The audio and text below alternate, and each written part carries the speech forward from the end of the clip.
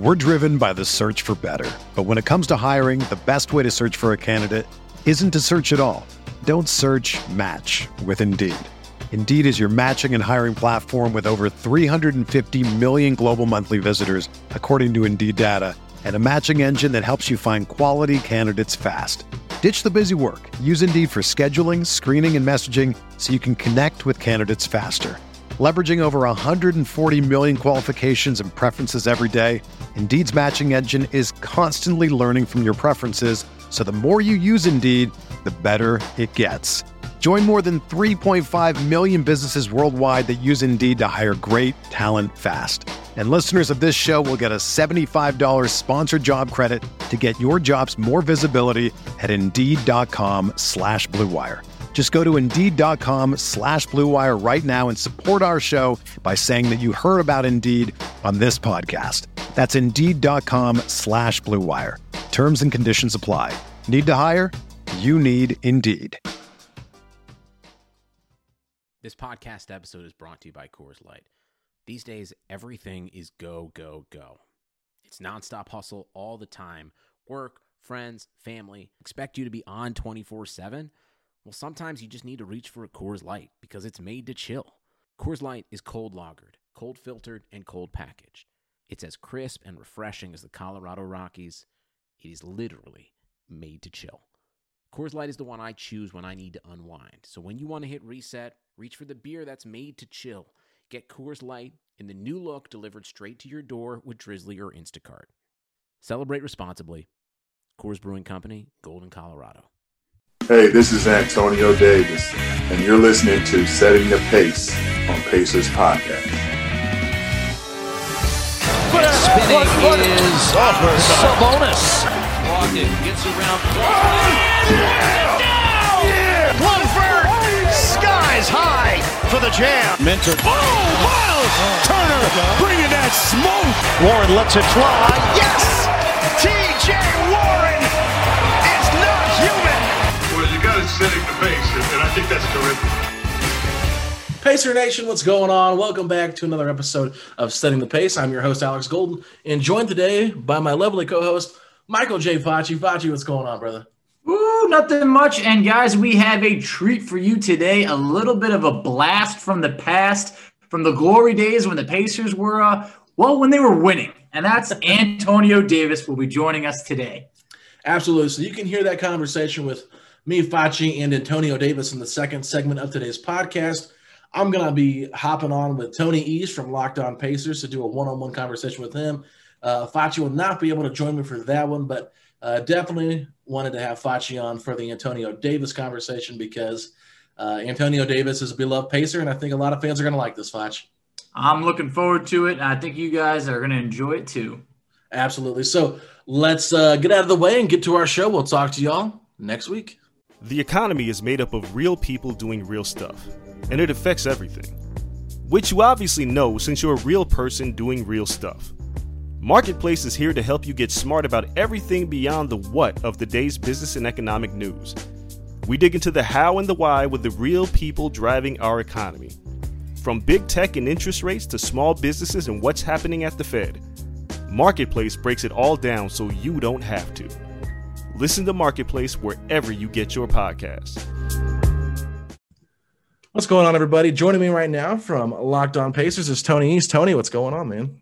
Excited to be chatting, man. This is when the trade deadline sniffs, the 2-week smell, you can see it coming, and the games are returning soon, and the All-Star break's over. Everybody just gets in the zone to just talk about basketball, and I'm in that zone right now, so I'm excited. I feel the same way, but what's so weird is we still have like half the season left, and it's not just like 1/3 of the season, so it's kind of throwing me for a loop seeing how many games we have left still. Yeah. I know. Usually the All-Star break is like, and it's so weird because like you have no idea what the rank of the league is this time around the All-Star break, right? Like everybody's still kind of bunched up because it's only halfway through, whereas it's normally 2/3 and you kind of know who's bad and who's good. It's I kind of like this better. Yeah, it's more interesting, that's for sure. The second half is more interesting. And, the Pacers, I got to jump right into, obviously, they've just not been playing good basketball over the last couple of weeks. They've had some wins here and there, but it's just been sprinkled in between 4-game losing streaks. And they've got a gauntlet of a schedule here coming up in March. And I know that you've been talking about it a lot on your pod, but I want to look back at some of the past couple of weeks. What do you think has been some of the major struggles for this team in the past couple of weeks? Yeah, they're sort of too predictable almost. And I think that the way you see that manifested the most, and this is something I've been asking players a lot about in media and stuff, is like they don't go on runs ever, right? The other team goes on about once a game, I would say. The Pacers' opponent goes on like a 10-15-0 run, and the Pacers they can battle back and forth, but they always have one slumping run because, and Caitlin Cooper ironically just wrote about this, but they're getting more predictable, and that teams kind of know their sets, and they haven't really evolved them yet. And some of that's that they don't have guys who are really creative and good creators. We know that without Karis and TJ, they're limited in their creators, so they're kind of limited to transition and sets to really get awesome shots. And they're having a lot of trouble doing that recently, right? So they can't go on a sustained run to put teams away. I think their only two memorable runs let's think back. Since they beat the Pistons, their only two memorable runs in my head are the very beginning of the Knicks game and the very beginning of the Celtics game, right? Like those are the only two that even stand out to me. So that combined with they're just kind of inconsistent on defense, right? They throw a lot of junk defenses in there. Sometimes it works, sometimes it doesn't. And that inconsistency is a factor in the runs too. But they don't have the creators to be creative on offense. Those two words are too similar. And they're inconsistent on defense. So you put it together and it's really hard to like put together a sustained run of success. Their longest win streak in all of February was 2 games? And it was the Pistons and Hawks. They're definitely struggling right now. No, there's no doubt about it. And it's really hard to see the light at the end of the tunnel because quite frankly, once you trade Oladipo, everything just kind of changed. And, they had a good week there. But most of that came when Edmund Sumner was playing, and now he's slowly starting to get back in the rotation. And I don't necessarily think he's the reason for, why they're losing so much or winning so much, whatever. But I think that he could be a huge part of this team's success if he's actually given consistent minutes in the rotation. But, why do you think he's not been consistently in the rotation, even though every time he's played, it's been positive? If I knew the answer to that, I would have said it many times in the last couple of months because I've been harping on him playing for multiple seasons. I think most people know that I'm a big fan of his game. Right. And it's funny this year because, the reasons you wouldn't play him, in theory, the guy's right in front of him. Jeremy Lamb, it's because Jeremy Lamb kicks ass on offense. And, he's awesome at that. So you play him. And Aaron Holiday's young and growing and is pretty good on defense. So you play them and let them do their thing. But Sumner is probably better than Aaron Holiday on defense and better than Jeremy Lamb on offense. He's not like individually maybe a more complete package than either of those guys necessarily, but recently he has been. And so I think he's been better than both. I wrote about that I think he should play over both, and he has been now. Aaron Holiday might just be out of the rotation completely. I think he played 4.5 minutes in their game against the Nuggets before the break. Mm-hmm. And that was in the fourth quarter, right? I can't remember because I felt like he came in late. Was that what? I think it was the fourth quarter, actually. Okay. No, he played 9 minutes against the Nuggets. Was it the Cavs? He only played 4 minutes because McConnell and Sumner were amazing in that game. Yeah, it was the Cavs. He played 4.5 minutes. So his spot in the rotation is really small, which I think that's okay if they're not totally benching him. That makes a lot of sense. But I don't know why they didn't start playing Sumner earlier. I mean, he's just so smooth in transition. He can defend lots of guys. He actually can shoot now, right? He was a really good shooter in the G League. I would always ask him about how the G League helped him, and he would talk about shooting confidence. So he's actually hitting the 3 right now. I don't know how long that'll last. Maybe it's permanent because he's shown he could do it in the minors before. So if that sticks, I mean, there's literally no reason not to play him. I feel like he has to be in the rotation the rest of the year. Yeah, and so I kind of went on a bit of a limb here, and I was like, I like what Doug McDermott does with the starters, but I also like how Edmund Sumner's defense is and how he can get in passing lanes and just the change of pace that he has. I mean, would you be opposed to maybe putting Doug back on the bench and starting Edmund Sumner in his spot? I've seen that take pop up a few times. I think that makes some sense. I'm kind of thinking as I talk here. The trouble for me with changing the starters is I kind of think Justin Holiday's been way better than McDermott this year, but I kind of think I'd rather move Justin to the bench than Doug if I had to make that choice. Because, and me and Adam just talked about this, is one, the net rating with Justin Holiday and Aaron Holiday together on the floor is really good this year, actually. It's one of the few lineups that Aaron actually clicks in, and I think there's 2 reasons for that. The family thing is really small, but it's a small benefit to both of them, right? They're actually pretty good at playing together. And 2, their skills are just natural fits. And I think setting up Aaron Holiday for success is good given his struggles this year. McConnell's good with anybody. Jeremy Lamb's the same with everybody, right? So you're not changing either of those guys, but you are elevating Aaron Holiday by playing him with Justin with the second unit. And 2, McDermott is best with Sabonis. So by keeping McDermott starting, you have paired him with the player that he's the most effective with. So I think if I wanted to start Sumner, I would put him in for Justin Holiday. You can still play Justin Holiday 38 minutes and have him close games, but then I think you might be improving the starter slightly while also keeping your bench success at a high level and still getting Sumner the minutes he requires. That's what I would try to do if I was going to start it, but I don't think I would. I don't know. I'd have to think about that. Yeah, I think the biggest thing there is this McDermott and Sabonis pairing. I mean, McDermott has just not been as good when he's not out on the floor with Sabonis.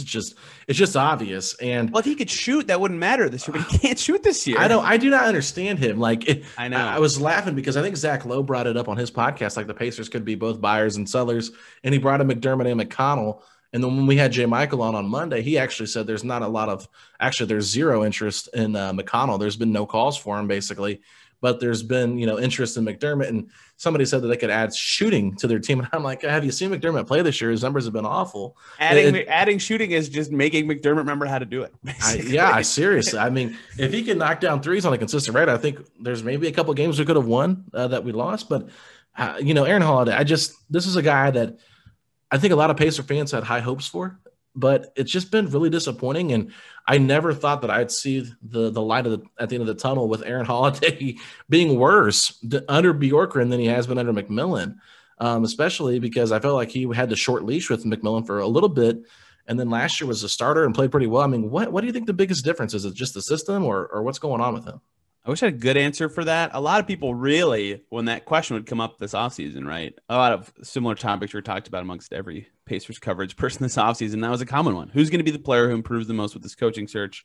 A lot of people said Turner. A lot of people said McDermott, but a lot of the subtle answer was Aaron Holiday, right? He's not going to have the leash problem anymore. His skills match up with the things Bjorkgren says he wants to do.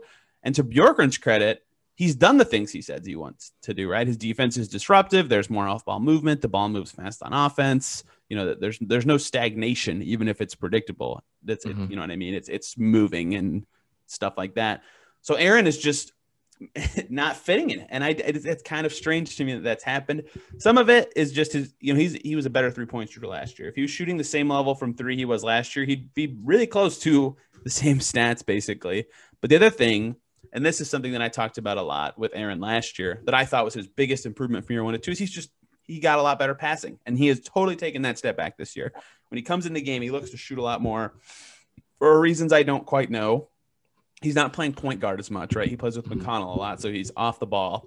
So he's not looking to pass as much. That balance is kind of gone for him, and I think that means he takes tougher shots, which really hurts his shooting percentage, hurts his effectiveness, hurts the offense in general.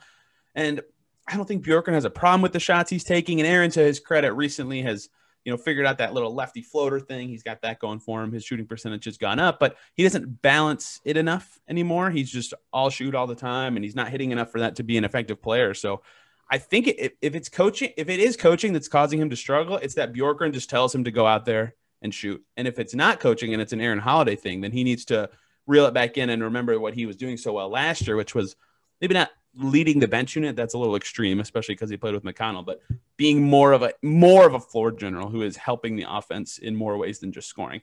Yeah, and I think a lot of fans thought that McConnell might take the back seat to Aaron Holiday as the backup point guard for this Pacers team. And it's funny because that happened. Remember, he started that happened at first. Yeah, and I mean, what's interesting too is every time that he checks in the game, Quinn Buckner's like, he's been struggling, but he's a scorer. He's just got to get out there and score the basketball.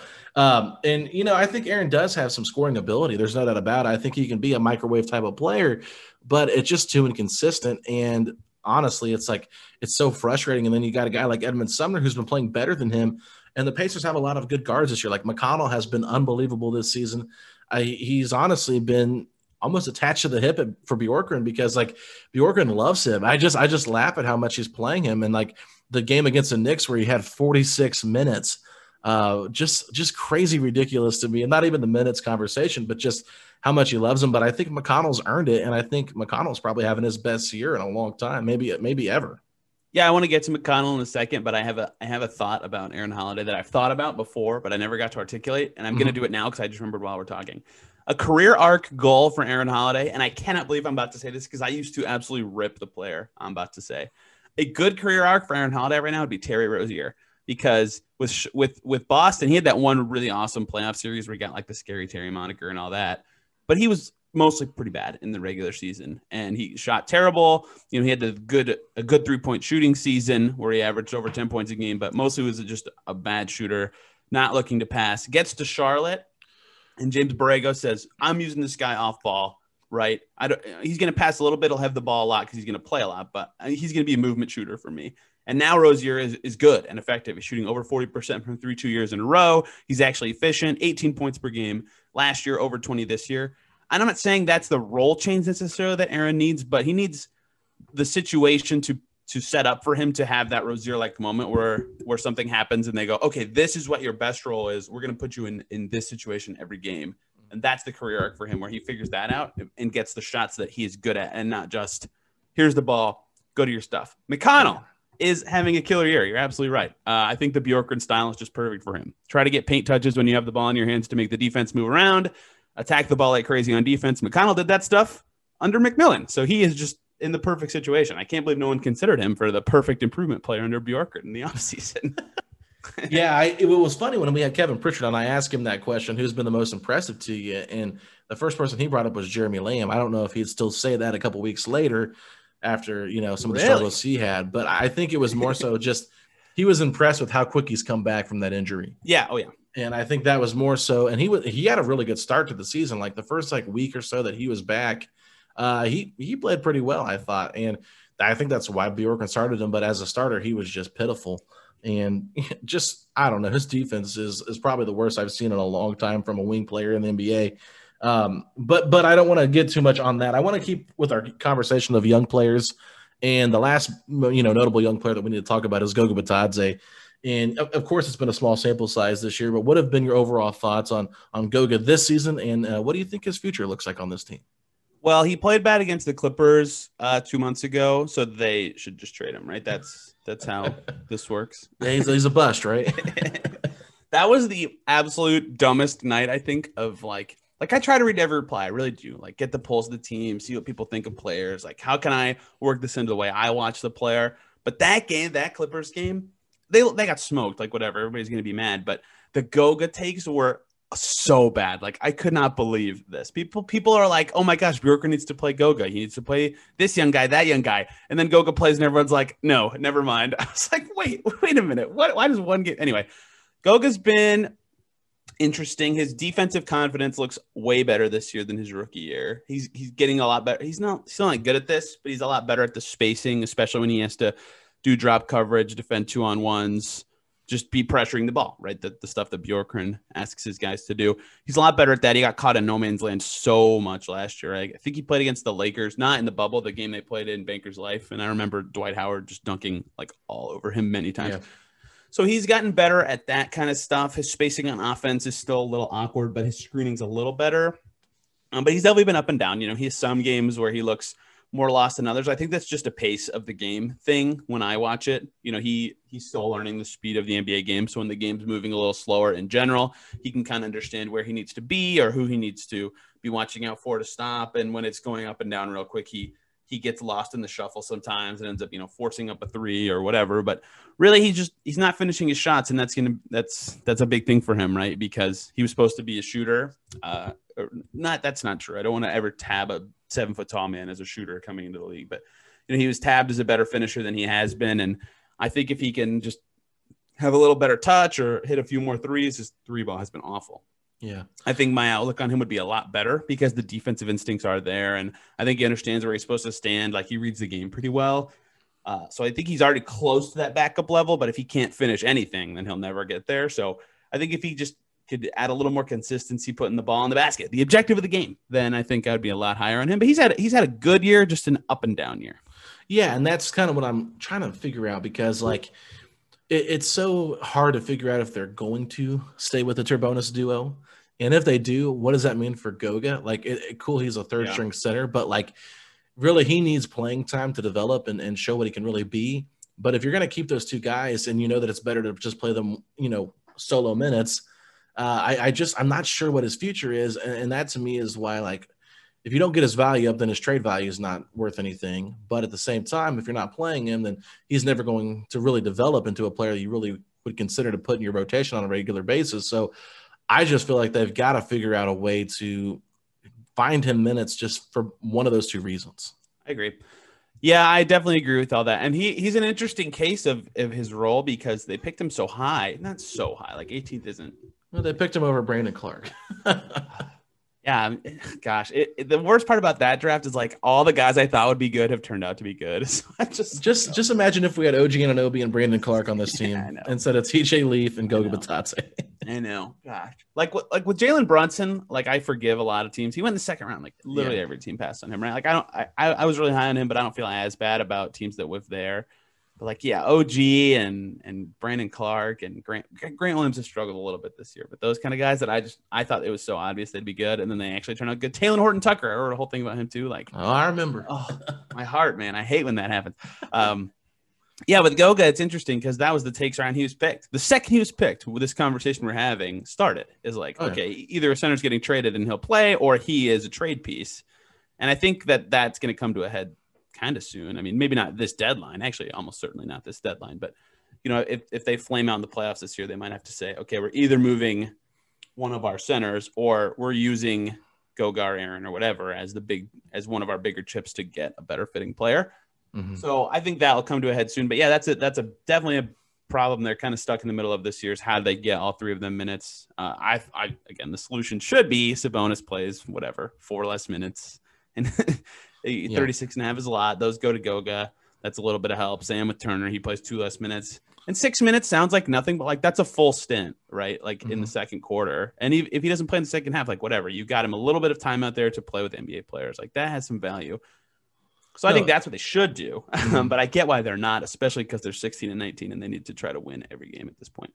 Right. And I just want to touch on this real quick. I know there's been a lot of conversation about the amount of minutes these guys are playing, but quite frankly, I think we've talked about it so much that there's like nothing to add anymore. I mean, I really don't even care that much, to be honest with you. Like, yeah, sure, it's like we can look at the box score every game and see that Sabonis is playing 38 minutes, whatever, and think that it's too much, and maybe it'd be better for the team if he wasn't playing as much. But it's like I don't really think it slowed him down any to me personally. I think that what slowed him down is just like you said, the predictability, what they're running, what they're doing. It just all seems very stagnant at points. And, you know, they just lack that creator. So to me, that's kind of where I'm at. But I did touch on it a little bit talking about Goga with the solo minutes. And I know you've been hitting on this a lot and we had a conversation about it off air.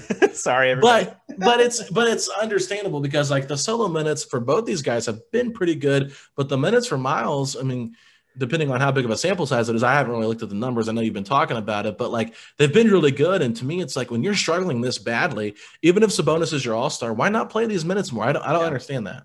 Well, let's zoom out on that conversation a little bit because I've thought about writing about this. I might. The solo Miles minutes have been awesome, like to the point of me tracking them. So many of them are with bench units, right? Mm-hmm. And I think that if you will go back to last year, that was the solo Sabonis minutes that were so kick-ass that made him have awesome stats and awesome on-offs and got him, frankly, into his all-star status, right?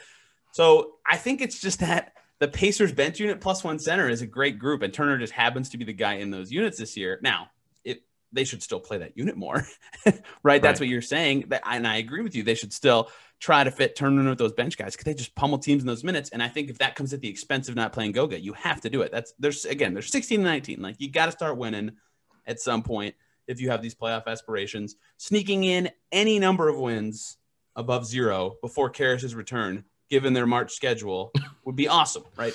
Like one win, you're like, yes, awesome. We beat the Lakers or whoever. Like that's awesome. So if that means playing that Turner bench group more, I'm all for it. If that means finding a way to try Sabonis with that bench group more without having Turner on the floor, maybe try that, just something, because those lineups are working very well. It worked well last year for the Pacers, and McMillan went to it a lot. Yes, I mean Sabonis was like their 6th man, even though he was a starter. So yeah, it was quite impressive how and him and McConnell and McDermott just clicked so well together. And I thought Justin Holiday fitted well with that group as well. So it's an interesting dynamic with this team. I think could be unlocked in different ways, but it hasn't been so far. And instead, we're seeing Sabonis go out there and try to chase wing players on the 3-point line. So it's been frustrating in that area. But you brought up Caris LeVert. I'm just curious. I mean, this might sound like a very dumb question, but how much do you really think LeVert will help this team overall? A lot. Yeah. There we go. End of segment. No. Yeah. I mean, I think this goes back to the very first thing we talked about with their struggles. And I think me and Adam kind of talked about this when he talked about his return. It's just like he adds a level of unpredictability that they don't have right now, right? He can kind of pass. He can credibly score from basically everywhere. His three's just not quite good enough to say everywhere in the same way you can with TJ Warren. But he can put the ball on the floor and get a shot from lots of spots on the floor, which is really impressive. And I think looking at his raw stats is, again, not the perfect way to illustrate how much he can help offensively, because he only played 28 minutes a game with the Nets. If you go to per 36, his points per 36 would be higher than anyone on the Pacers, right? His scoring per minute, it would literally be the best on the team. And his assists per minute would be higher than anyone except McConnell, which catching McConnell is impossible in assists per minute, so whatever. But, right, he's an underrated – well, actually, okay, underrated is not true. He's an okay passer, right? And they need that too. So I think his offensive help might be honestly a little understated. He just because of that unvariability it adds. Even if he is just standing away from the play and he catches it with a half step advantage because the defender is recovering, like that is so much more helpful than having Justin Holiday in the same situation, for example, who again, Justin Holiday's having a phenomenal season, shooting really well, playing great defense, but he's going to shoot or he's going to shot fake and take a dribble to the side and shoot. Like you know what he's doing. Karis LeVert, you don't know what he's doing, and he's so dynamic that will be really helpful. His defense is just okay, so maybe you replace him for McDermott in the starters, and then he's still better than McDermott on D. But I just think he can help in a lot of areas that they're missing, mainly that predictability aspect, and I think that's going to help the Pacers a ton. No, I agree. Am I excited to watch him play? Yeah, I think that's the thing. It'll give this team a little bit of new life, like just something different, something to add into the mix. I think fans will just be excited to see how he plays, especially like the incredible story of him overcoming this whole cancerous thing and just coming out of that and the Pacers being able to find it and go through the deal and everything. I mean, it's a really cool story, so I'm hoping the best for him. And just as we wrap this part of the conversation up before I get into trade talk, your favorite thing to talk about, Nate Bjorkgren, how do you feel about the job he's done so far this season? As a general liker of basketball, X's and O's, I like his philosophies in general and as a concept, right? Get the ball out of good players' hands, try to make other guys beat you, move a lot on offense, try to make your hubs, be smart and beat defenses. And, look, he was paired with another genius-minded Nick Nurse in Toronto, right? So they had collaboration in a way that they can't have without Nick Nurse in Indiana. But we know that his stuff with the right guys can be awesome. Like Kawhi Leonard is not going to be on the Pacers, but even without Kawhi Leonard, the Raptors were good the year before. Now we're seeing with Nick Nurse, Leonard's gone, they're still good, right? His ideas are clearly founded in some level of basketball success. I believe in his X's and O's. I just think that integrating them in year one with a short offseason is kind of hard, and the personnel maybe not be perfect for the things he wants to do. And look, we're not going to talk about the minutes anymore, but he's a little heavy on the starter, so he definitely has flaws for sure. He's a first-year head coach. There's going to be ironing out stuff with all that forever, and it's not quite his team yet or the vision of what he maybe perfectly wants to do. But I think he's a smart guy. The players really like him and his positivity. He's more of a player's coach than McMillan, which is something these guys wanted. We'll see if it actually manifests into any level of success. But this is something the team wanted. So I'm a fan of him so far in terms of philosophy and who he is as a person. But the results haven't come. And at some point, it's not now. It's probably a year from now at earliest. But at some point, if the results don't come, you have to go, okay, maybe this was a mistake. But so far, I think the foundation he set in terms of building that reputation with players and explaining to them exactly what he wants to do and having, philosophies that are well-founded and have generated success with other teams. I think that all makes me believe that he's going to do well with this team. And once, he has the right pieces, even if that's just LeVert and Warren, that's totally possible, then great. He could be awesome. So I think he's done a good job so far, but, definitely the wins and losses part, which is what he will ultimately get judged on, has not been awesome. Yeah, I think wins and losses will be a huge thing. And if they make the playoffs, which is still, up in the air based on how these other teams perform. I still think they will. I've been so confident the whole season. I still think they will. I agree with you. I mean, I know a lot of people are interested in getting into the draft again, but after seeing how the Pacers have drafted, I mean, do you really trust their judgment? I mean, that's my biggest fear. I know. It's I agree with and unless they somehow get the 6% chance to jump into the top 5, okay, great. Now they have the 10th pick and they have been terrible at drafting for 4 years. What? Why is this any better? I think the most appealing thing to the Pacers if they get the pick is to trade it. And I don't think people really would want to talk about that because they want to see who they draft, but that could be their best asset if they attach that to something to get a quality. Unless they player. draft Trace Jackson Davis, in which case they are the smartest team ever. We're driven by the search for better. But when it comes to hiring, the best way to search for a candidate isn't to search at all. Don't search, match with Indeed.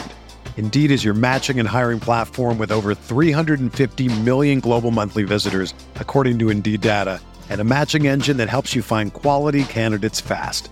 Ditch the busy work. Use Indeed for scheduling, screening, and messaging so you can connect with candidates faster. Leveraging over 140 million qualifications and preferences every day, Indeed's matching engine is constantly learning from your preferences, so the more you use Indeed, the better it gets. Join more than 3.5 million businesses worldwide that use Indeed to hire great talent fast. And listeners of this show will get a $75 sponsored job credit to get your jobs more visibility at Indeed.com/Blue Wire. Just go to Indeed.com/Blue Wire right now and support our show by saying that you heard about Indeed on this podcast. That's Indeed.com/Blue Wire. Terms and conditions apply. Need to hire? You need Indeed. I don't know if I agree with that. That's just a joke. I love Trace. I like Trace. I love Trace at IU. I don't know how good he'll be in the NBA, but I'll tell you what. The only fun thing about that basketball team, dude. I'm an IU basketball fan, and I can't watch this team. I've watched it 4 years. I literally will not watch them until Archie's not there. I think he's an awful coach. They put college basketball games on a lot in like the media area of Pacers games when we're there. I think Ryan Stevens, the Fever PR guy, helps with the channels. He kills it. But anyway, they have IU basketball in there, and sometimes like those guys catch the ball and they don't know what they're gonna do with it when they catch it. You know what I mean? It's the weirdest thing to me. I'm like, I've never seen that before. Whatever. This isn't an IU basketball player. I know. I really want Trace to be awesome because I think his skills have not been able to be shown in college. I will guarantee that he has a better career than Romeo Langford does in the NBA. I disagree with you there. But you think Romeo's gonna have a good career? Yeah, this is not actually a thing that might happen, but this is like the trade that makes the most sense to me in the entire NBA is the Celtics somehow getting Harrison Barnes. So when Romeo Langford gets to the Kings and gets an opportunity to play, I can't wait for him to prove some people wrong. All right, you brought up trade, so I let you talk me into this conversation. Sugar Ray Leonard, Roberto Duran, Marvelous Marvin Hagler, and Thomas Hearns. Legends, whose four-way rivalry defined one of the greatest eras in boxing history. Relive their decade of dominance in the new Showtime sports documentary, The Kings, a 4-part series premiering Sunday, June 6th, only on Showtime. So Harrison Barnes is actually, I did a top 10 list of players I would like the Pacers to look at the trade deadline, and he was actually number 1 on my list. Oh. And I've had some conversations with different people just talking about Harrison Barnes, and look, it would take a lot if the Pacers did not give up one of their bigs. It would take. He's been awesome. It would literally take Jeremy Lamb, Doug McDermott, and Aaron Holiday. And I actually said you'd probably have to throw in a first-round pick. You're right. And me and Mark were talking about it, and Mark said, I don't know about the first-round pick, but I just think that if you're trying definitely need a first-round pick with that. Yeah, because to me, it's like the sum of the parts does not equal what you're getting back. And personally, for me, I just feel like you either have to be a first-round pick or Goga, and I'd rather give up the first-round pick at this point, even though that would give you an overload of bigs. The biggest question would be, so if you get him, and then once Warren comes back, who's not starting? I'm like, who cares? If you can get Harrison Barnes, I think that you could play many more solo minutes. And even if he comes off the bench as a sixth man, he could play starter level minutes. It doesn't mean like he doesn't get to play 30 plus minutes. I mean, there's plenty of room in there to get him into the game. And so I really feel like if that's a guy they can get, I think he really makes them better. And especially if we don't know how Warren's going to look when he comes back, he can play the 3 for a while and sit right in there with LeVert and Brogdon in the backcourt. I really like that idea of getting Harrison Barnes.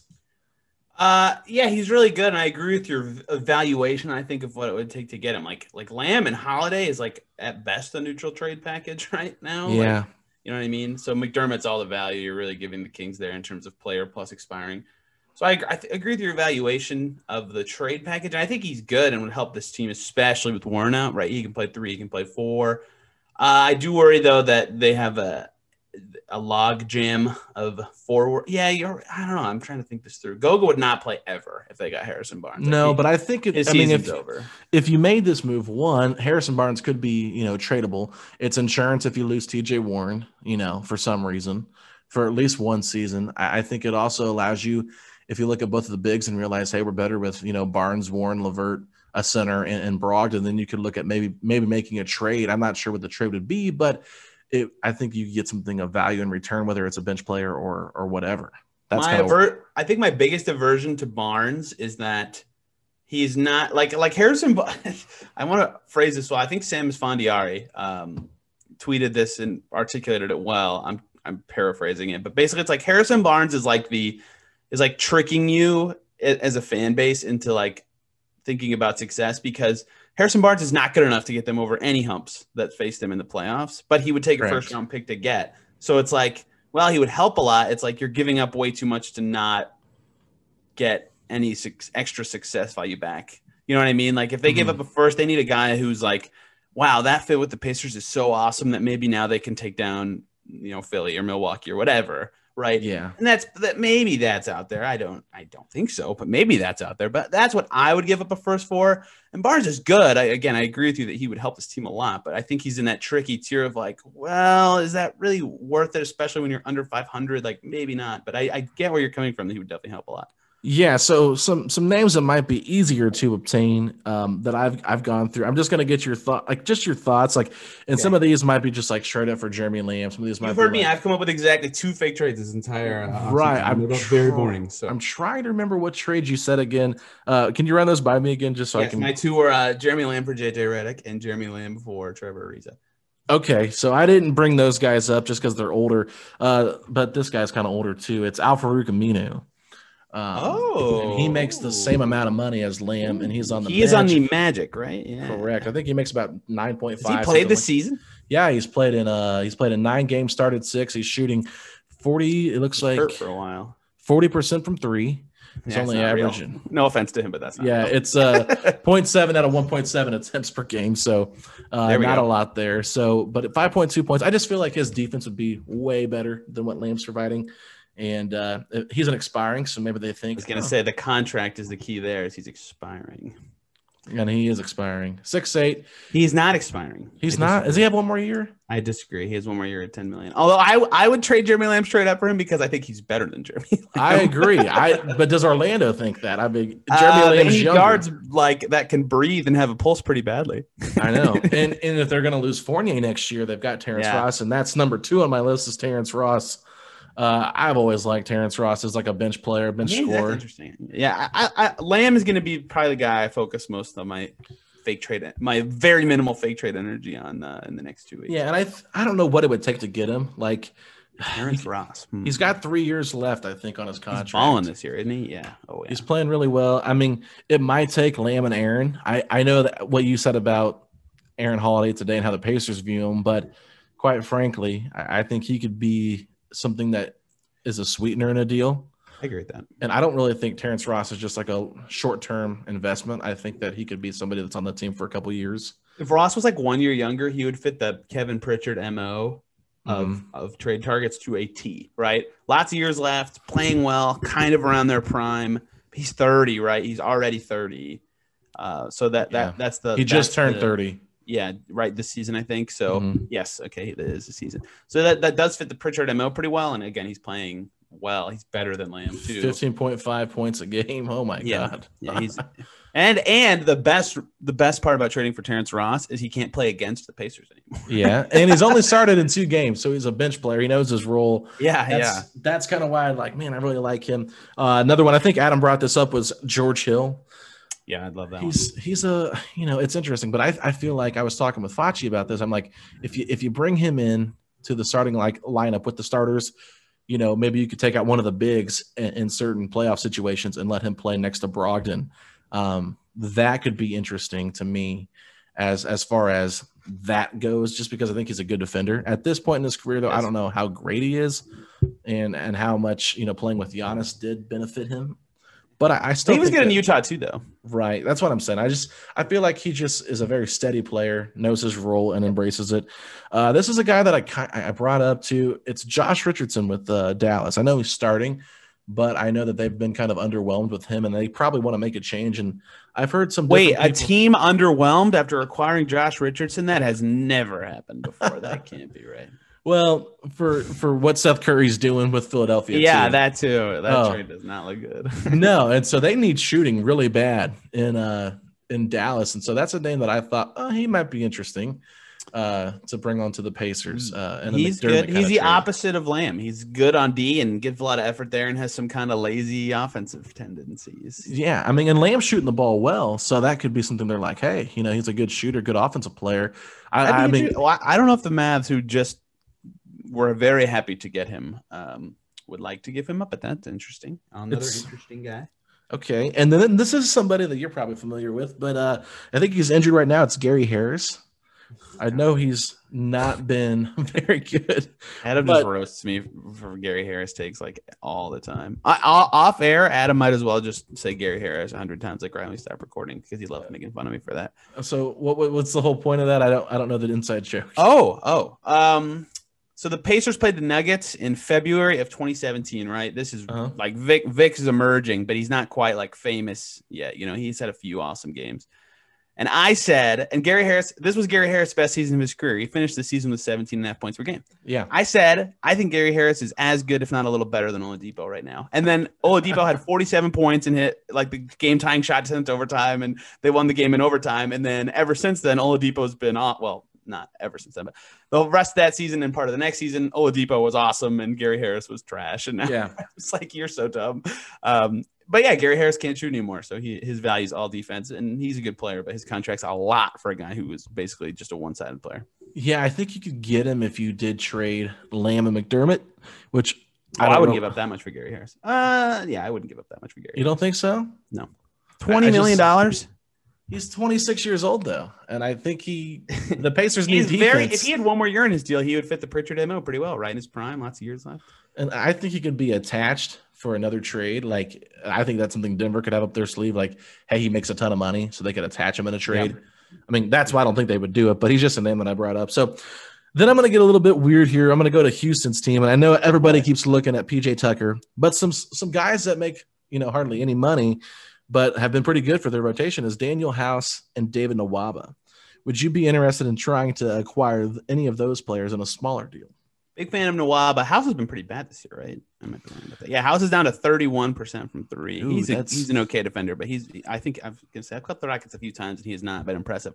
Nwaba has been impressive, including a good game against the Pacers, right, earlier this season. Oh yeah, that's one of the reasons he came up to me. So I've kind of kept my eye on him. Jayshawn Tate's been really good too. Yeah, he might not even be available. Tate's like awesome. Yeah, so it's like I was like, I didn't even put Tate in any trade. Like he's literally making $1.4 million over the next 3 years. So I was like, and he's 25. I'm like, God, that'd be a great player to get. Nwaba, way worse shooter than House, but like obscenely good on defense and great like slasher. Like whereas House is like was supposed to be this specialist on offense and has not been. Yeah, Nwaba would be good if the Rockets are selling. The Rockets are so interesting because they have so many guys that I don't think are first round value, but they have a lot of guys like in that like PJ Tucker's the perfect Harrison Barnes guy where it's like, okay, yeah, you gave up a first and like you have your cool, you have PJ Tucker now. But like, there's the meme about remember him being the LeBron stopper that the Raptors had, and there's where he's like LeBron stop, and it doesn't like giving up a first for that. Like if you're already pretty good, like Boston level, I think makes some sense. But at the Pacers level, getting a Tucker level guy doesn't make any sense. But Nwaba level guy, what's interesting about Nwaba is he is very similar to a player we have heard reportedly the Pacers are interested in. That's Garrett Temple. Well, that was the next guy on my list that I was going to bring up. But you're welcome. You are welcome for the transition. I didn't want to transition yet though, so it's a little ahead of the game. And but Nwaba and Temple are a lot alike if you don't want to transition yet. Right.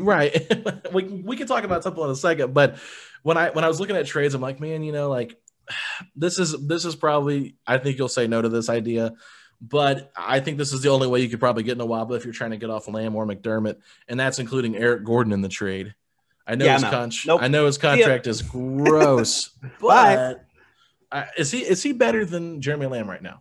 Oh my God, way better this year. Okay, so that's what I could not be. I don't want to be critical of Jeremy Lamb because he is shooting awesome, like great on offense, and he's still killing the Pacers when he's in the game. So, I mean, he's just like a shooting slump away from being maybe the 13th best player on the Pacers team. Like I would throw him in a lot of trades. No offense to him. He looks awesome on offense and deserves a lot of credit for keeping his body ready to do that kind of stuff. And Eric Gordon's been a lot better than him. Eric Gordon is also due a guaranteed 50-something huge million. Yeah, he's at 16.8 this year. I'm not sure what the rest of his contract is, but that to me, it's like no. And if Eric Gordon didn't have any injury history, maybe you could smile a little bit and be like, okay, you know what? That's fine. He hasn't played over 70 games. He's played over 70 games once since his rookie year. So, no, I do not want Eric Gordon. Okay. My whole thing was if you could get David Awaba in return for those two guys, like you're already going to lose McDermott more than likely in free agency would be my guess. Even though I know, I think he's going to get overpaid. And I don't think that's very possible. I don't feel like the Pacers are going to go in the luxury to keep him. I've said it before. Joe Harris is the best thing that ever happened to Doug McDermott, man. For sure. Joe Harris made him so much. Even though McDermott finishes the year at 35% from deep, in which it doesn't matter. I think just the reputation could be like that, and that's why I'm like, okay. And the Pacers, we know they have a hard time getting guys in here. Like, sure, you get like whatever type of player in here, but it's not somebody you're keeping long term. And I think that's where the appeal comes to Gordon having a lengthier contract. Even though he could get worse, he's 32, obviously, just turned 32 last year on Christmas. I didn't realize he was born on Christmas. That's interesting. But he's an IU guy, and I know that it might sound dumb to us, but the fans would probably be excited about that. And I think that, unfortunately, I think the front office would probably look at that as a bit of a reason to bring him in here, even though it might be a dumb reason. But, so then my last guy, you brought him up, Garrett Temple. I was interested in Jay Michaels reporting about that. What do you think the Pacers even tried to offer for Garrett? Yeah, Garrett Temple. We talked about him yesterday on my show, so I have the thoughts ready.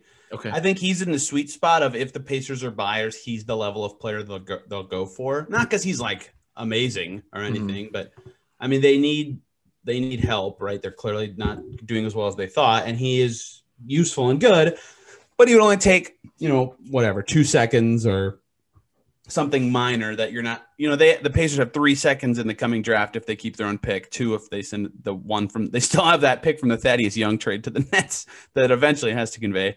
But if they, if they're between 45 and 60, they have 3 second rounders in this draft, and they already have so many guys locked up next year. It's like, what the hell are they going to do with 3 second round picks, right? They can draft and stash, or they can use one to, get Garrett Temple in the door and help them win some games now. I think that makes a lot of sense because he's a useful player and he wouldn't cost too much, and he fits in the trade exception they got in the Oladipo LeVert deal, which I think is a key factor there. Like they could just send out Keelan Martin as a minimum. They bring in Temple, salary matching not important. Bulls love to save the money. That probably, the Bulls probably wanted more for him, which is why they didn't want to deal him in the division for nothing. But that kind of trade makes a lot of sense to me in terms of what they have to offer, what they're dealing with in the coming off season, and their cap situation. So I get why they would pursue that so hard. But it's Garrett Temple, right? Like he's even lower on the Harrison Barnes scale of like he's not actually helping you win a single extra playoff game. He's getting you maybe to the playoffs, and that's why you give up a pick for him.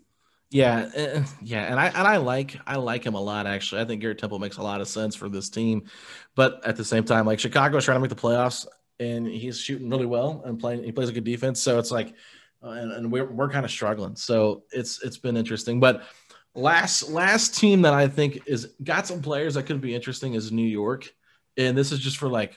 Ooh, I haven't thought about the next time. So they've got. Yes, I have one New York guy, but go ahead. Who is is it Alec Burks? It's not Alec Burks.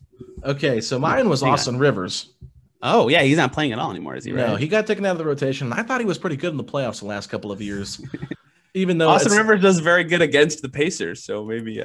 But I mean, I thought he did good in the playoffs too. Overall, I mean, he's a hard player. And then another guy, Frank Ntilikina, is someone that's really struggled. I know Kevin Knox is probably a popular name people have talked about because he's, they've talked about selling him low. But like, to me, I was more so thinking like, if you don't keep McDermott, would you be interested in taking a flyer on like Frank Ntilikina and Austin Rivers from McDermott and Jakar Sampson? I think they also have the 2021 second round pick from Detroit. So if you could get that involved, I think that'd be interesting. But that was like a trade that I thought this could make some sense. No, the Knicks player I would be interested in is Reggie Bullock, and he is not available. He starts. Yeah. Well, that's what I was trying to look at. He's good. He's like a fake starter. He plays like the 7th or 8th most minutes on their team, I think. But he can shoot it incredibly. He's like incredibly is not what I just said, but it's what it sounded like I said. I said credibly, and is an okay offensive player in other areas. So he would help the Pacers kind of in a Garrett Temple level role. Makes about the same money. But you're right. That's not the guy they would get from the Knicks. It would be in the Ntilikina, Knox, Austin Rivers kind of grouping. Yeah, I like Frankie Smokes. I always kind of have. If they're just giving him away, I think I would do that. But I wouldn't give up McDermott for any of those guys.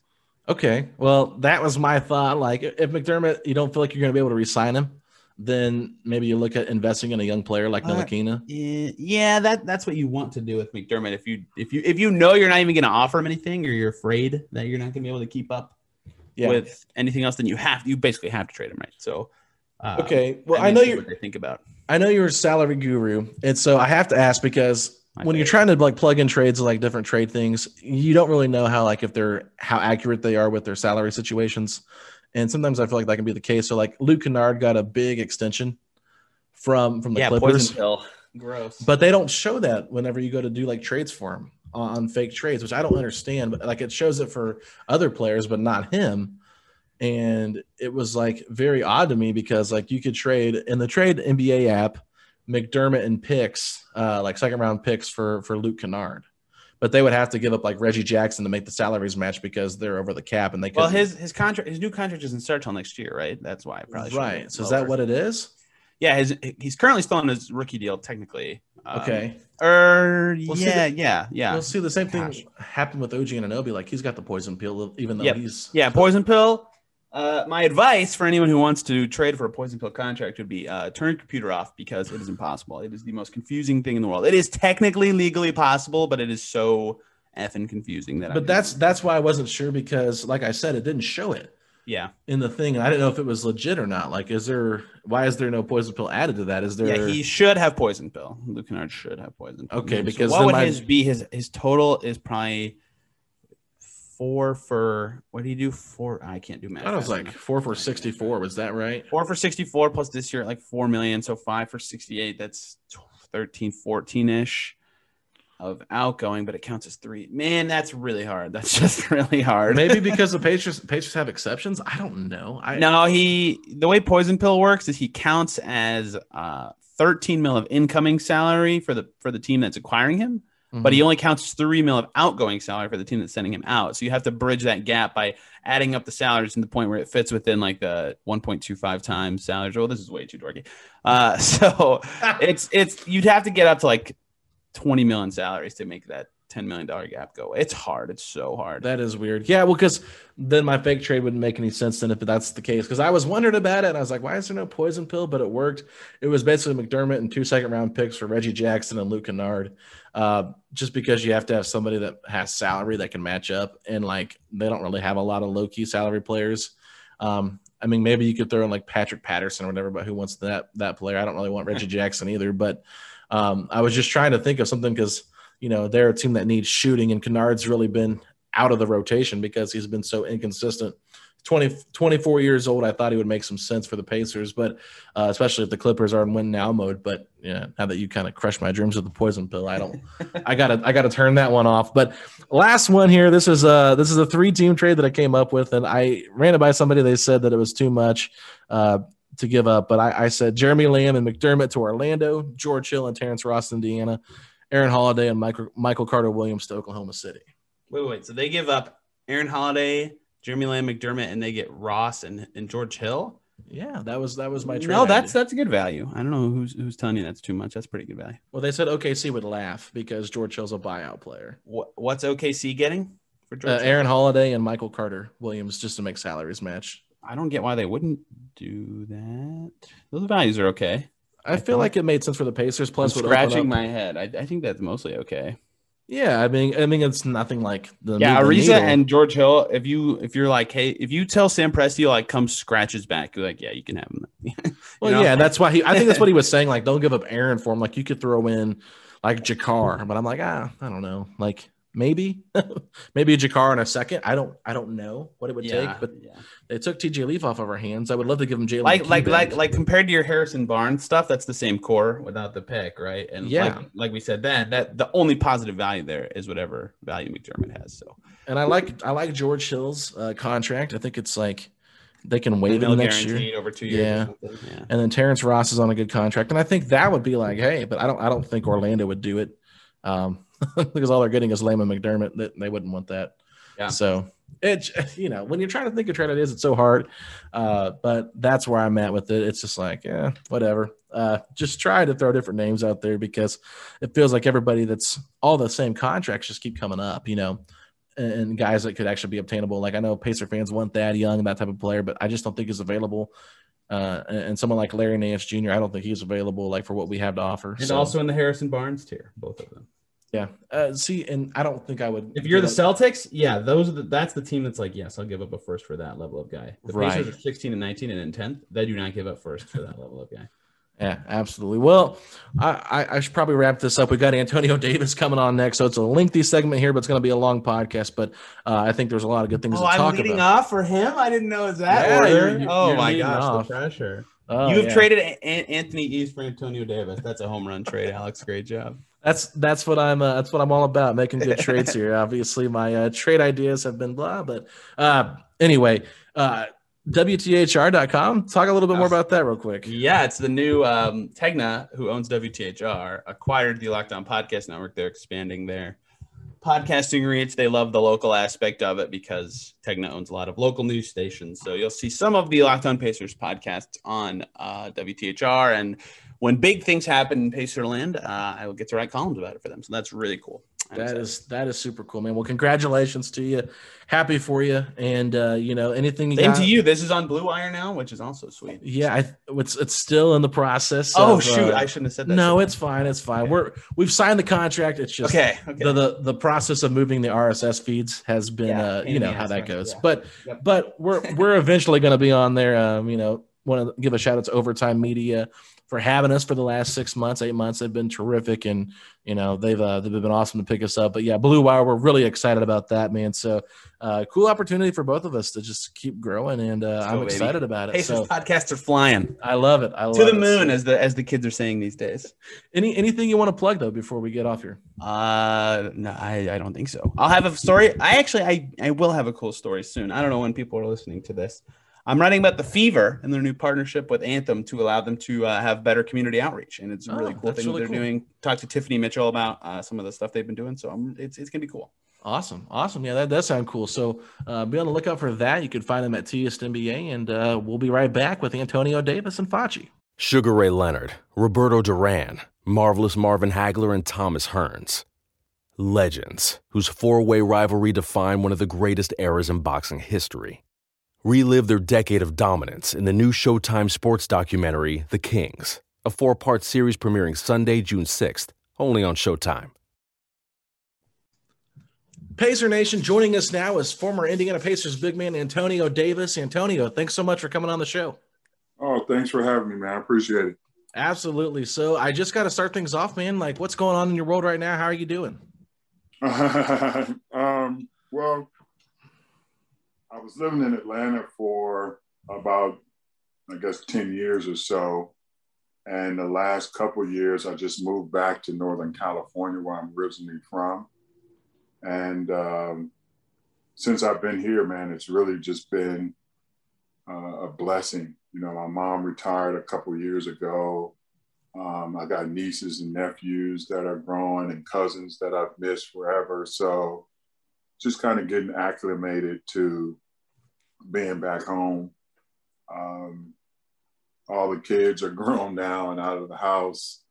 AJ's over in Greece playing ball, and Kayla's in Israel getting ready to go into the WNBA.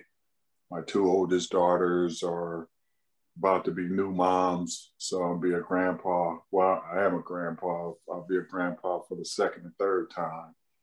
So other than that, man, just, hanging low, staying out of the way.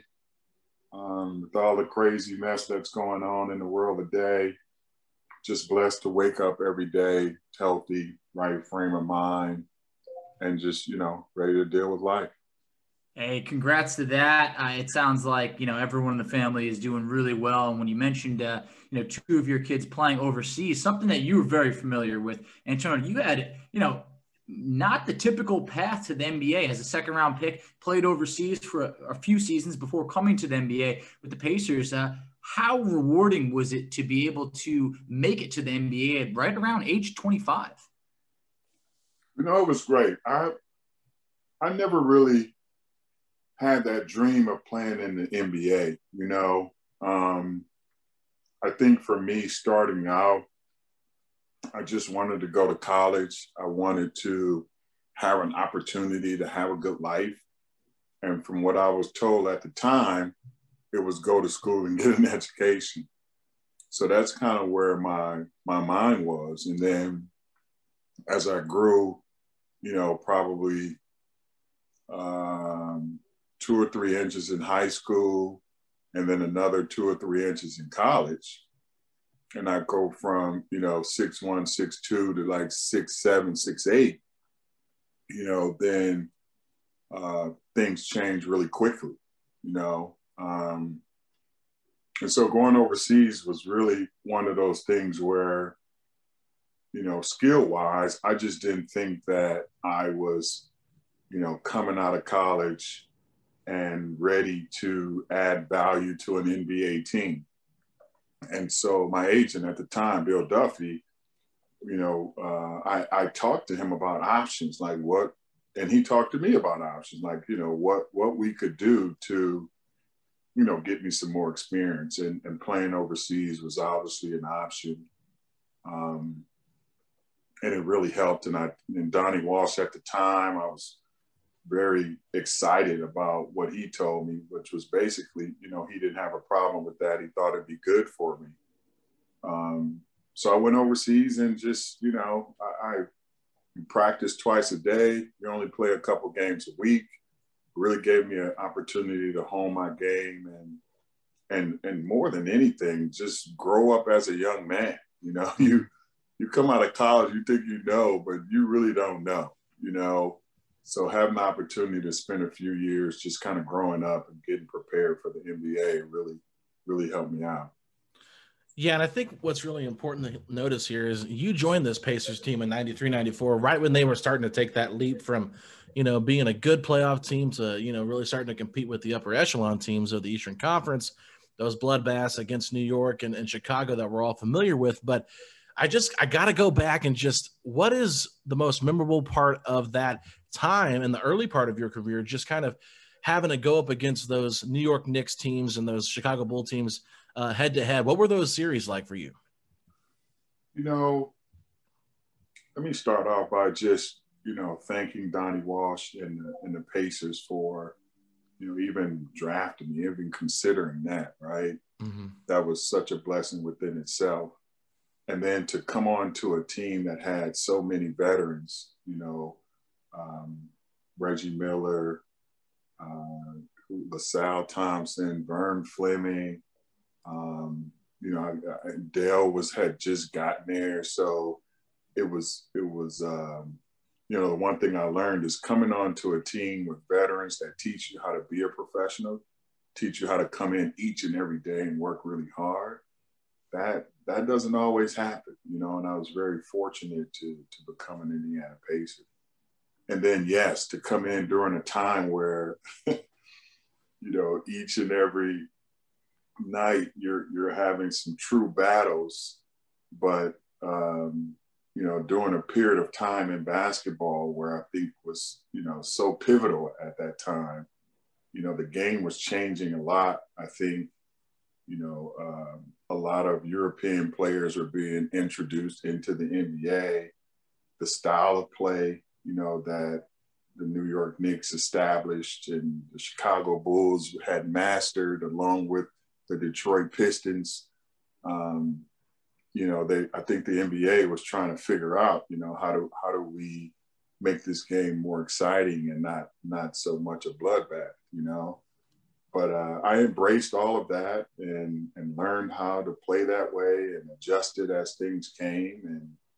And it was a great experience, especially those playoff runs, but more than anything, I just remember, kind of being around Reggie and the whole Indiana Pacers deal. Like to him, it was bigger than just basketball and winning a game. It was like representing small town Indiana against, big city New York Knicks or, big city Chicago Bulls. So it was always a great challenge for us to go out and represent Indiana. Some of those rivalries, the term bloodbath, it just feels like it's summed up, 90s style basketball that us fans miss today. But I couldn't just glance over, you mentioned Reggie Miller, without being able to ask, can you take us through what it was like in that infamous 8 points in 8.9 seconds against the Knicks? I believe it might have been a game that I think you might have been ejected in. Was that true? Yeah. I was just about to say, I watched that game just like everybody else. I had kind of a backroom view of it. But, I will say this about Reggie. When you were on the floor with Reggie or on his team, you always felt like you had a chance, right? I don't care if it's fourth quarter, 2 minutes left, down 8, you feel like you have a chance to win. Get him open, get some stops, and he'll make it happen, right? So that just used to be my thing is I'm going to defend, make sure I get this rebound, and make sure I get him open. And we got a chance to win. And most times we did, So it was great playing with a guy like that who had that type of confidence and skill, and really, they say ice in the veins. Reggie wasn't scared of anything, any big moment he embraced, and we always knew we had a shot. Yeah, and I want to talk about that Game 7 against the Chicago Bulls in 1998. Obviously, the Pacers had a huge lead to start out, and the Bulls come back.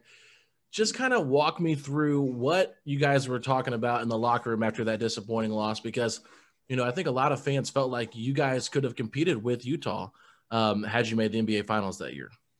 Yeah, man, I think when it was all said and done, I think the one thing we could all agree on is, we kind of gave it our all, right? Mm-hmm. With that series, we just felt like, each and every game, who was going to show up that day and just play better, And most days we showed up, we gave it our best shot. And those days we won, we were just better that day. The next day was a different day. I think we were evenly matched. We home court advantage was obviously a big one.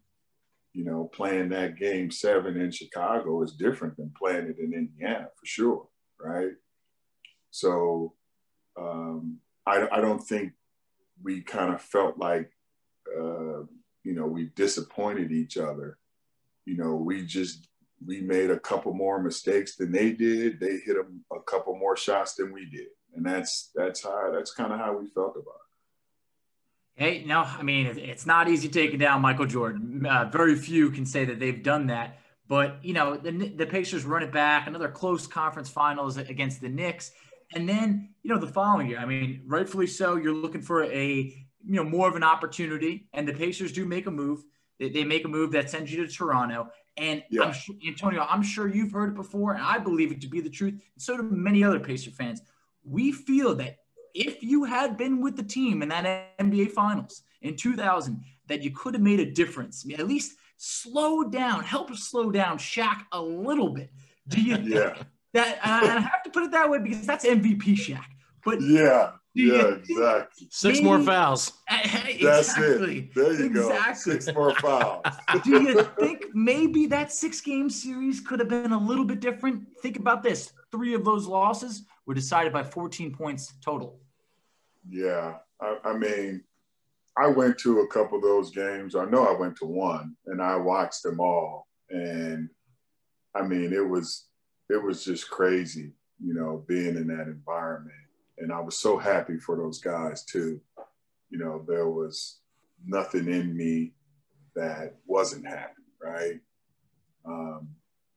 To answer your question, yeah, I do believe that, you know, maybe things could have been different. And I know that's very vague, but I would like to think that I would have been helpful in their quest to get to the finals.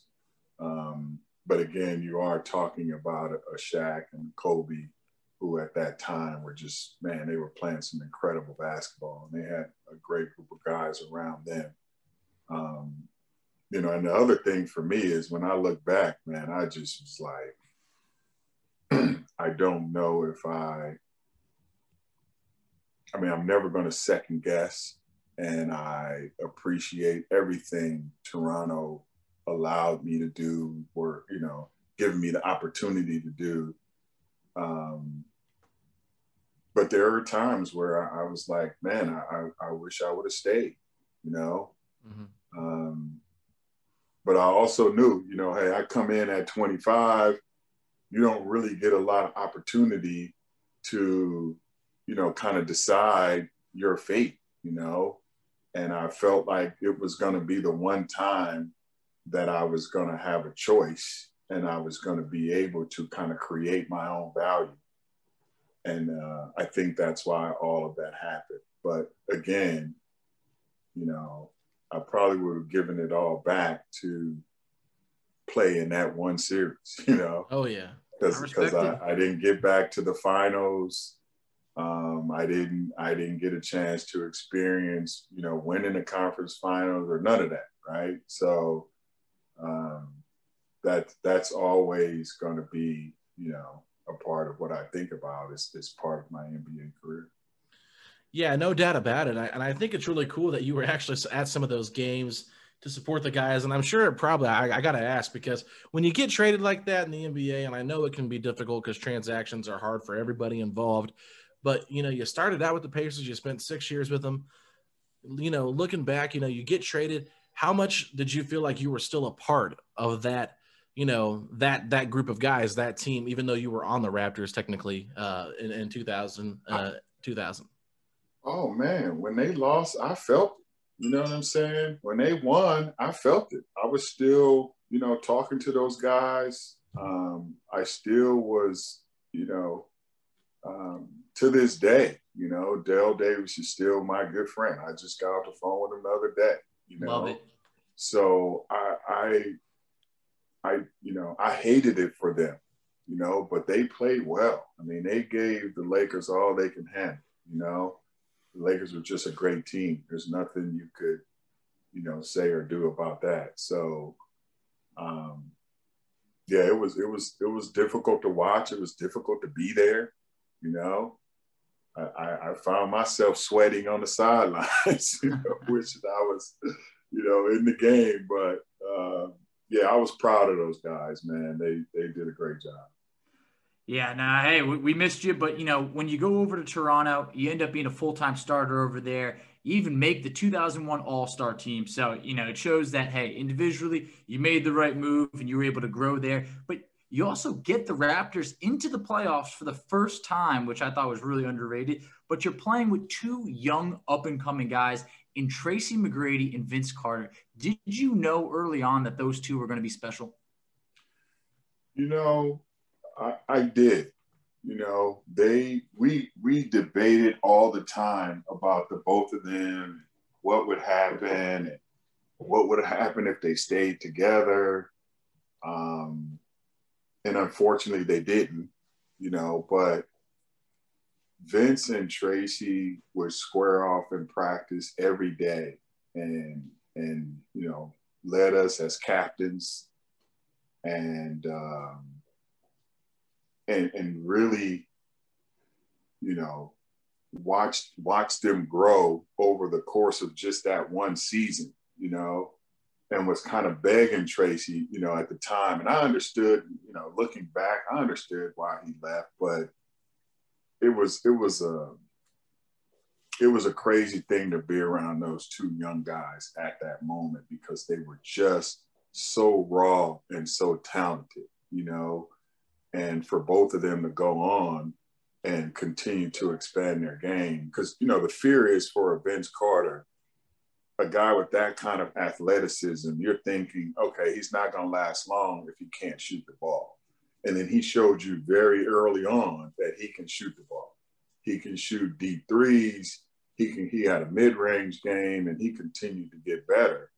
And you had to respect him because he was just so athletic, right? So it was, you know, being a part of that team was really, it was a lot of fun.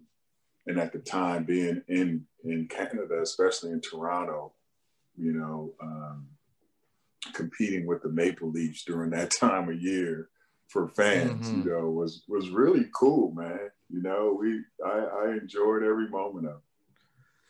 Yeah, and so I have to ask this because Jalen Rose, one of your former teammates, was on ESPN on his show, Jalen and Jacoby, this week, and there was a clip that kind of went around, and I really appreciated it, is he said, you know, we got to quit this media narrative to try to get, you know, good players in small markets to go to big markets. And, you know, obviously Indiana being a smaller market, it can have its challenges of, you know, acquiring free agents and that kind of thing. But as someone who played in a small market, what can you say? You know, you played with New York and Chicago, so I'm just curious the differences you saw with playing in a small market compared to a big market, and your thoughts on what Jalen had to say about all these people trying to get the, you know, the good player out of a small town as quick as possible. Yeah. Well, I mean, one side is the business side, which I understand. You know, you got a Giannis playing in Milwaukee. Is that best for business? Probably not. You know what I mean? Mm-hmm. Is it good for basketball in the city of Milwaukee? For sure.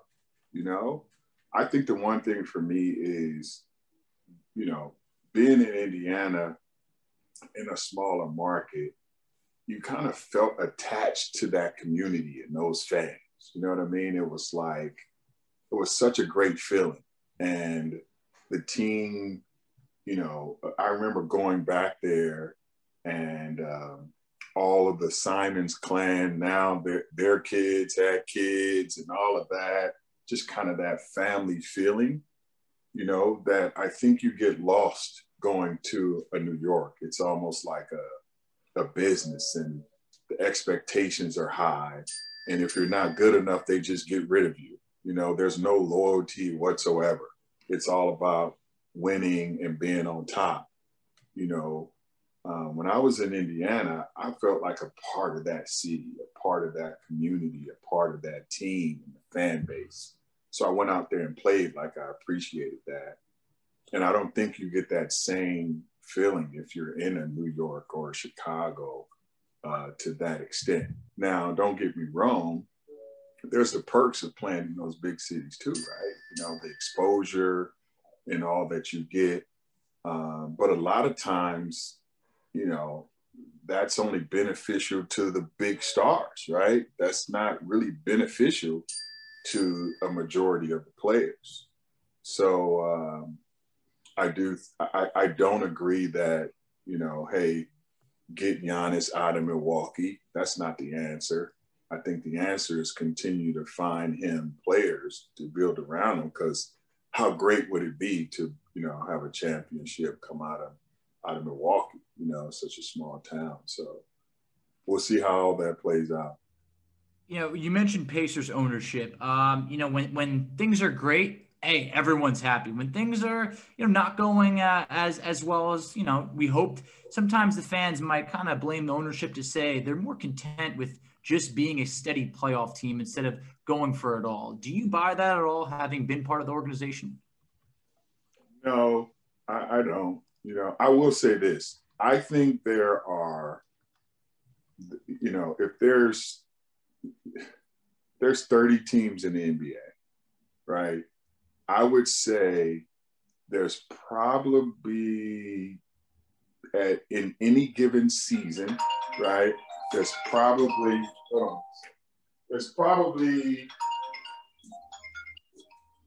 sorry about that, fellas.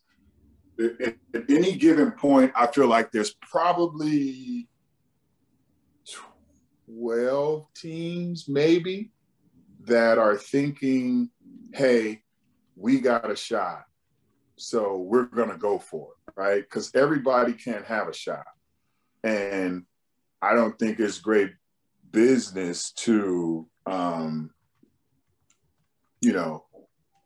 to put all your eggs in one basket. Like it's a process to get to the playoffs, right? Like if you don't have the ingredients, if you don't have a star player and some supporting roles, and in today's NBA, if you don't have 2 or 3 superstars in the supporting cast, you're not going to win a championship, right? So if you know that, then what are you shooting for? What's the next best thing?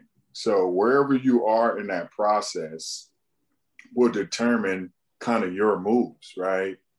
And it just depends on how the fans view that. And like I said, I think Pacer fans who I feel like are real basketball savvy understands kind of the ebb and flow of, okay, we got to put a team together so we can be good. So we might not be good this year, but we're going to be good the year after or the year after. Whereas, you're in some of these big markets and it doesn't matter. The fans don't care, spend the money, get whoever we need when we need them so that we're always winning. So I think that's a big difference. Yes, I got to ask you about this year's Pacers team. I'm not sure if you got to see him too much, but, Domantas Sabonis is a 2-time All-Star now.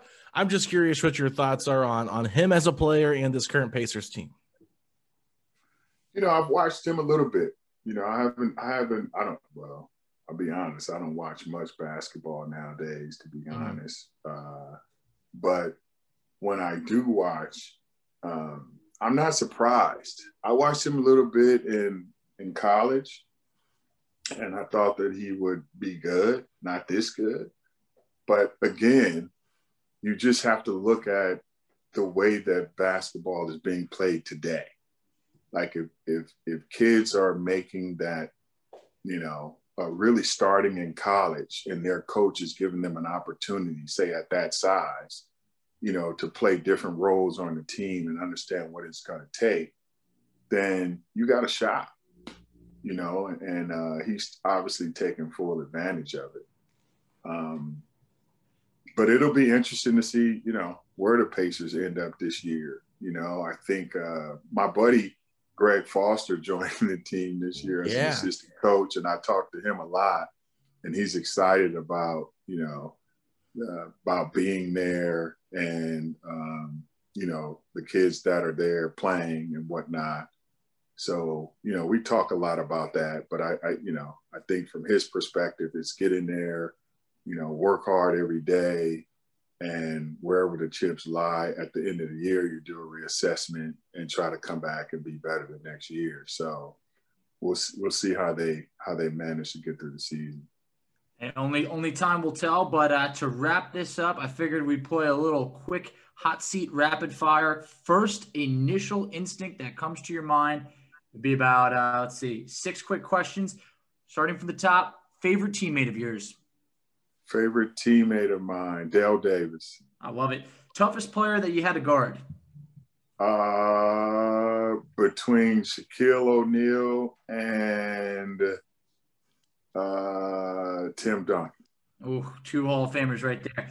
Player that you looked up to or tried to model your game after growing up? Whoa.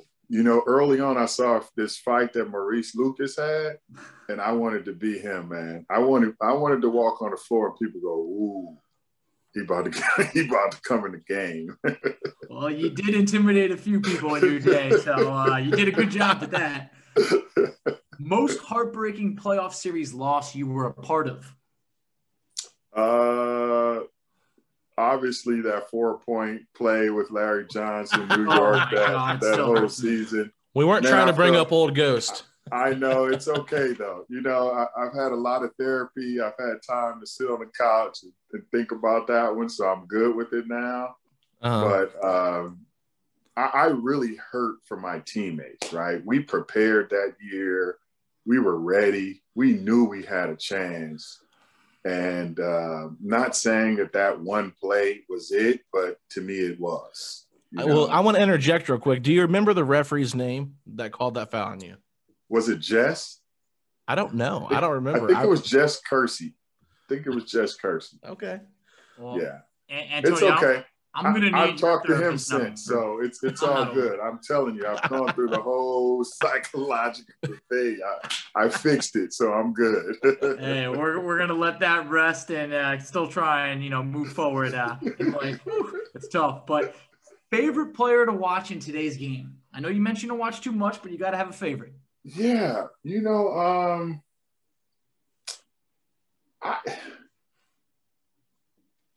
know what? I'm still trying to adjust to big guys being out on the 3-point line. Mm-hmm. Sometimes you know what I'm saying? I'm still not adjusting to that, but I am amazed with Anthony Davis. Another because, AD. Yeah, and the reason, let me tell you why. So he'll go on one end and he'll guard a big guy. It seems like he takes defense seriously, rebounding seriously, protecting the rim seriously, right? That's huge. Mm-hmm. And then on the other end, man, he's making plays. And I know you know the story behind him. He started as a little bitty point guard, 6'2", you know what I'm saying? Real lanky and skinny. Next thing you know, he's 6'10", 6'11". And he still kind of got some of that same skill set.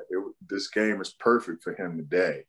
So every time I watch him, man, I'm amazed at just how he is on both ends of the floor, And with the Pacers, Miles Turner. I was watching something the other day, and he's leading the league in blocks. Oh yeah, that's awesome, man. Like I'm amazed at that in today's game because it seemed like so many players run away from the rim when somebody's coming down the middle. You know what I'm saying? Mm-hmm. Like back in the day, we felt like that was our job. Okay, dunk on me, but my job is to stop you from putting the ball in the basket. So if you happen to get one by me, it's okay. Where now it's like nobody wants to be in the highlights. Nobody wants to be on social media. So they're trying to move out of the way. You know what I'm saying? Big time. So to have him lead the league in blocks, man, is awesome. Last question for you. Who is the GOAT in your mind? Oh, Michael Jordan, bro. Like, I there's no way that I'm going to go against that. Now, I am super impressed with LeBron because over the years, this guy's played at a high level for a long period of time. Oh, yeah. Multiple positions. Obviously, he goes onto a team and he affects that team. So, there's a lot to be said about that. But, you can't go to the finals all that many times and lose. You know what I'm saying? I agree with MJ you. went 6 times, wins 6 times, MVP, I don't know how many times. I mean, that's incredible. You know what I'm saying? So, yeah. You got a quick MJ story for us before we wrap up? The crazy part, when he came back and he played in Indiana that time, I was like a little kid. I go back, I think somebody showed me some clips of that game, and I'm like, man, I was not there as a player at that game. I was definitely there as a fan, Well, hey, you guys got the win? We did get the win, but it wasn't because of Antonio. Well, I've got a quick follow-up question because I've heard some different things. I've heard some people say that they used to see a lot of the Pacers players down at Fridays, but I'm just curious, what was the big go-to hangout place for you guys after games? Oh my goodness. Oh man. There was a couple places that I don't even think are there anymore. There was one, was it on the east side, called the Barrett's or something like that? It was a little nightclub on I know, bro. I'm telling you. The hard part for us a lot of times, and well, at least I know for me, when I did decide to go out, I really just wanted to go out, listen to some good music. You know what I mean? Mm-hmm. you know, and I can say it now that I'm not playing, have a drink if we didn't have, you know, a game the next day or whatever the case may be. But at the end of the day, with it being a small town, there was really nowhere you can go and not, you know, and you know, because you didn't want people to think, oh, they just hanging out. They're gonna lose the next game or anything like that, right? Mm-hmm. So you were trying to sneak out, which you can. I don't know how I thought I could sneak at 6'9", but you try to just sneak out and have a good time, you know, and get back. So we were constantly finding these kind of small spots to kind of meet up and just kind of hang out that was off the beaten path and kind of spend some time together, or, you know, with a small group of fans or teammates or friends, and not be at the most happening spot. Right. At least I wasn't. The guys I hung around wasn't, you know. But yeah, that's where we are now. Awesome. The pre-social media days, and you could do anything you wanted. Oh my God. I don't know how they do it nowadays, bro. I don't know. I wouldn't be anywhere. I'd be at home. Yep. Awesome stuff, man. Well, we appreciate you coming on, and thanks so much for joining us, AD. Oh man, good luck to you guys. You guys take care. Pacer Nation, thanks so much for joining us for another episode of Setting the Pace. Make sure you find us on Twitter at SettingThePace3. I'm at Alex Golden NBA. My co-host is at _FACCI. I want to thank Tony East and Antonio Davis, former Indiana Pacer, for coming on the podcast today. Facci was not able to do the exciting recording for me, so I'm going to set myself up tomorrow. Yes, tomorrow against the Los Angeles Lakers as the Pacers are battling. I'm going to be up in my living room shouting these 3 words. Let's go, Pacers. Sugar Ray Leonard, Roberto Duran, Marvelous Marvin Hagler, and Thomas Hearns. Legends, whose 4-way rivalry defined one of the greatest eras in boxing history. Relive their decade of dominance in the new Showtime sports documentary, The Kings, a 4-part series premiering Sunday, June 6th, only on Showtime. This is the story of the one. As a maintenance engineer, he hears things differently. To the untrained ear, everything on his shop floor might sound fine, but he can hear gears grinding or a belt slipping. So he steps in to fix the problem at hand before it gets out of hand. And he knows Grainger's got the right product he needs to get the job done, which is music to his ears. Call, click Grainger.com, or just stop by. Grainger, for the ones who get it done.